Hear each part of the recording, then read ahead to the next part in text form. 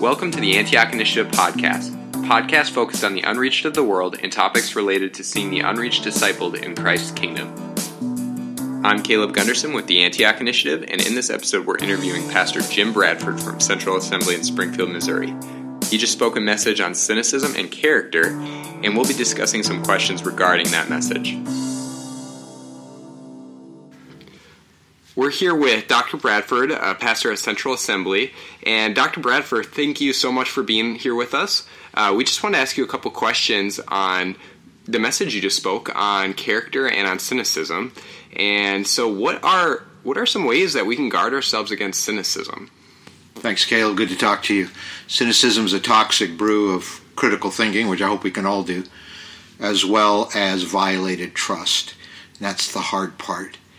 You put those two things together, and you get this attitude that thinks I can't trust any institutions, I can't trust people in authority, there's no hope, and it's very debilitating.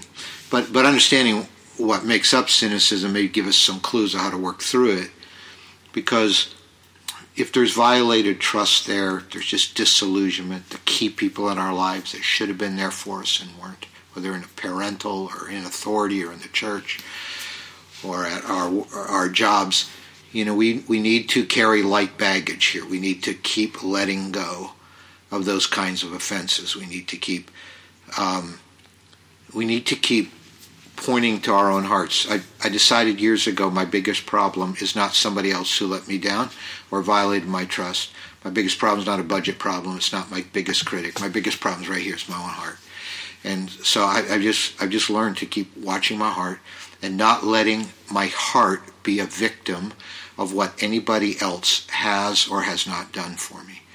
I'm not going to be a victim of what the Assemblies of God has done or not done for me. I'm not going to be a victim of what my parents have done or not done for me, or any significant person. You make that decision deeply. I'm not going to be anybody's victim, but I am going to let go of the resentment, the baggage. You know, Jesus talks about how unforgiveness just chokes us up spiritually. You know, it comes down to those basic principles. Mm-hmm. And so that's one place where I go with cynicism. So that's really good. So that's just a deep commitment in your heart that I'm not going to give into this. I'm not going to become a victim to this. Yeah.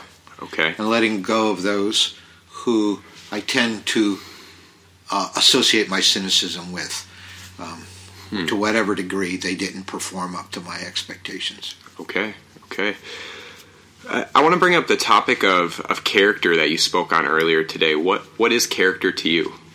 Character is that inner structure that can take the pressure of life and yet still have integrity. Like in Minneapolis, the I-35 freeway bridge, collapsed, and you couldn't tell ahead of time, but slowly the integrity of that bridge was eroding. Mm-hmm. And our character is that ability to keep doing what's right in spite of the pressures that are put on us. And when we lapse in integrity, we start weakening the inner structure of our lives. Character really structures our inner lives with conviction, with right choices, no matter what's happening around me. Okay, and is that something that we have to personally seek out, or is that something we trust God with? Is it a day-to-day sort of thing? How do we build character? Those two things and one other. We personally seek it out. You know, we make inner decisions all the time. We monitor what we tell ourselves. We've got to believe God's truth about ourselves. We have to appropriate the provisions of the crucified life. We're dead to sin, alive to Christ. And make decisions like this is what I want to be known for. I do not want to let my life collapse, because a lot of people are relying on me. Plus, I'm pleasing the Lord. So that's part of it. The other part is just what the Spirit of God does through our lives as we just keep being filled with the Spirit. I think the third element, though, is community. We need accountability.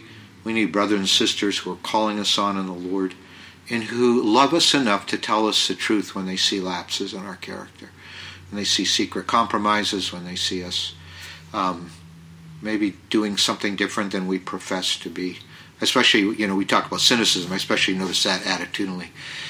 People can talk about Jesus all the time and claim they're God's person, but I don't know. Just watch their attitude. Watch how they handle pressure and how they handle getting hurt, how easily offended they get. And those are the things people around us can call us on. And they become the signals that I need to build my characters more strongly. Well, yeah, regarding with what you just said, being dead to sin and alive to Christ, earlier today in the message you were talking a little bit about not having to like white knuckle it and keep from sinning and keep from struggling through that. Can you talk a little bit about that dynamic? Yeah, I think it's where the starting point is. Obviously, you got to make some decisions. You're not going to sin, but Paul said in Romans 6, reckon yourself or consider yourself dead to sin and alive to Christ. So we start with the cross and work backwards from there. Okay. Resisting sin is a faith issue. It's appropriating the provisions of Christ. In fact, I've heard someone say, before you sin, at least quote Romans 6 once, and then see what you want to do. Wow. You start with not how you feel. You can't think emotionally about sin. You think about the truth. In Christ, we're dead to sin. You start there. It's a faith exercise, and you work backwards from there.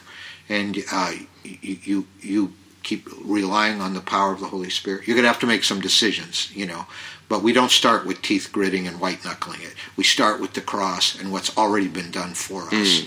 And the power of grace in our lives that sets us free.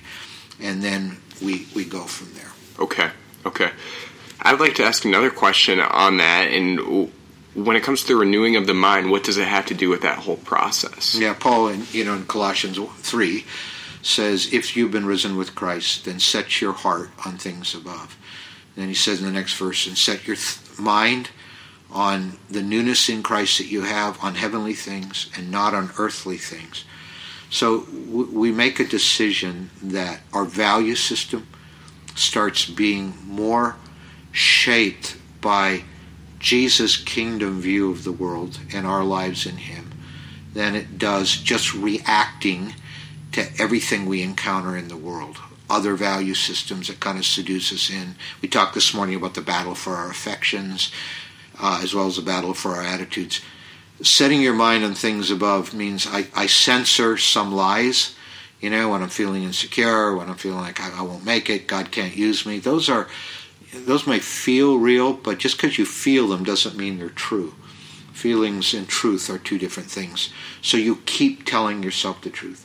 I know people who tape like scripture verses on their mirror every morning, every night. They just keep taking in the truth of who they are in Christ, not how they feel they are. But Jesus said, you're forgiven, you have my spirit, you have my word, you're my child, I'll never leave you, forsake you. All things are possible. I can do all things through Christ who strengthens me. And you just fill your life with the word of God. And you keep resisting the power of the world to totally distract you all the time. And you just keep worshiping the Lord, you just keep focusing on him, and you just keep focusing on truth. This is where God's word's so powerful. I'm glad God put some things in black and white, so I don't have to, so it's not just what I feel or what I guess. That's so good. He put some things good. In black and white for us. Okay. Thank you so much for your time with us, Dr. Bradford. We really appreciate it.